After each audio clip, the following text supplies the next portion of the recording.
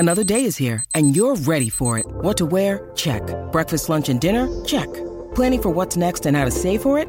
That's where Bank of America can help. For your financial to-dos, Bank of America has experts ready to help get you closer to your goals. Get started at one of our local financial centers or 24/7 in our mobile banking app. Find a location near you at bankofamerica.com/talktous. What would you like the power to do? Mobile banking requires downloading the app and is only available for select devices. Message and data rates may apply. Bank of America N.A., member FDIC. When you need mealtime inspiration, it's worth shopping Kroger, where you'll find over 30,000 mouth-watering choices that excite your inner foodie. And no matter what tasty choice you make, you'll enjoy our everyday low prices, plus extra ways to save, like digital coupons worth over $600 each week. You can also save up to $1 off per gallon at the pump with fuel points. More savings and more inspiring flavors make shopping Kroger worth it every time. Kroger, fresh for everyone. Fuel restrictions apply. This is Optimal Living Daily Relationships, Episode 40, Positive Parenting, Accept Feelings, Limit Actions, by Rebecca Eanes with Gottman.com. Hello, and welcome to Optimal Living Daily Relationships, the newest member of the Optimal Living Daily Network. This is where I read to you from some of the best relationship blogs out there, just like an audiobook or audio blog. And we actually try to place parenting posts toward the end of the week just to keep things consistent. Today, I have a post from Rebecca Eanes with Gottman.com. Rebecca is actually a new author that we haven't yet read with Gottman.com. Gottman.com offers a marriage newsletter for anyone who may be struggling to keep the romance alive in their marriage. So make sure and check out their Marriage Minute if you're interested in resolving your marriage in just 60 seconds or less. The tools, articles, videos, and exercises provided to you are founded on 4 decades of research and clinical experience. And with that, I'm going to keep today's intro nice and short and get right down to optimizing your life. Positive Parenting, Accept Feelings, Limit Actions, by Rebecca Eanes with Gottman.com. Over the years of moderating a popular parenting page on Facebook, I have had the opportunity to listen to many parents voice their concerns about changing their parenting paradigms to peaceful, positive parenting. One of the major goals of positive parenting is to raise emotionally intelligent children. And this is because research has shown that children with high emotional intelligence are less defiant, mentally healthier, and more successful, both academically and in relationships. Emotional intelligence is the ability to understand, evaluate, and regulate emotions.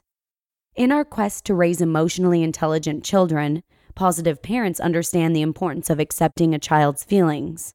A common misconception is that accepting all feelings means accepting all actions resulting from these feelings, leading to an unruly and disrespectful or spoiled and coddled child.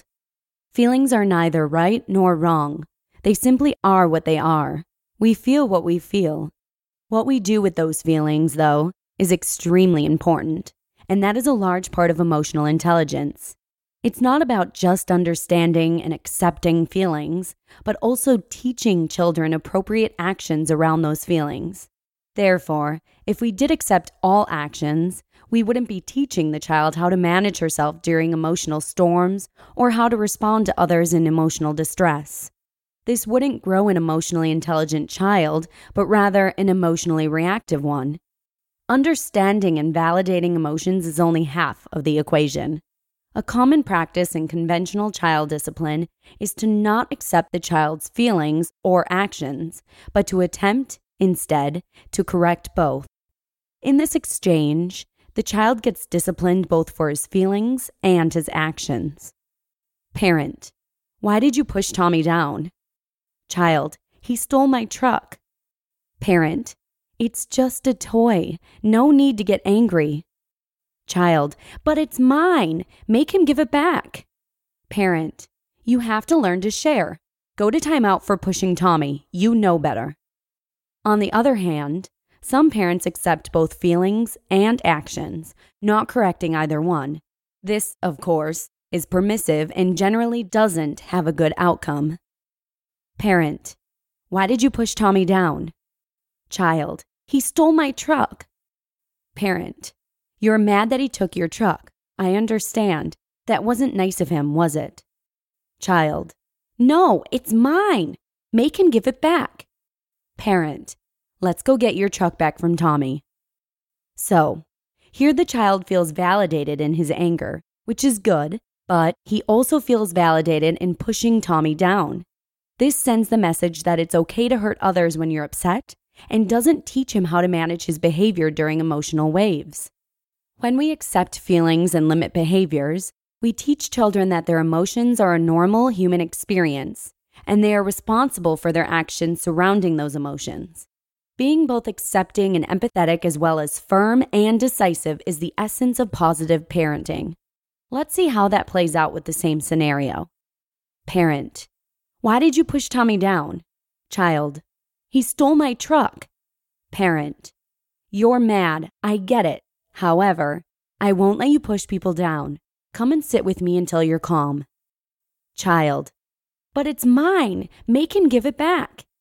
Parent, I want you to sit with me now. We will get the truck when you're not angry. Employ a time in until child's anger has subsided. There are many things to do to teach a child how to regulate his emotions, from deep breaths, coloring, hugs, visualization, and jumping jacks. Different things work for different children, and you will know what calms down your child. The discipline comes after the storm passes. Parent, you did great at calming down. Look at Tommy's face. How do you think he's feeling? How do you think you would feel if you were pushed down? Teaching a child to put himself in another's place encourages empathy. How can you make him feel better and get your truck back? Child, I don't know.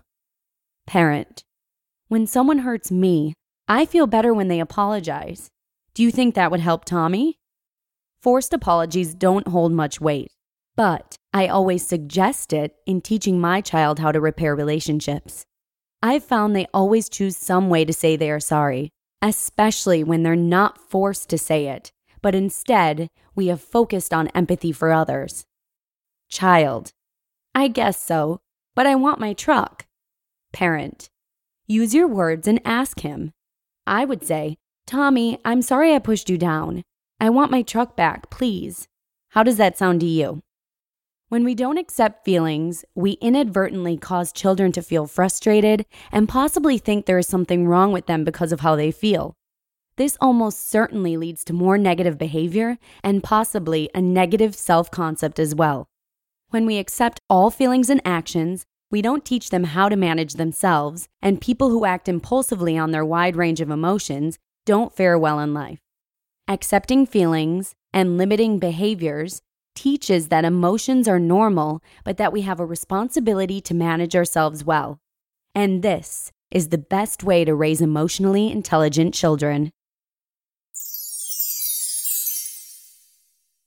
You just listened to the post titled Positive Parenting, Accept Feelings, Limit Actions by Rebecca Eanes with Gottman.com.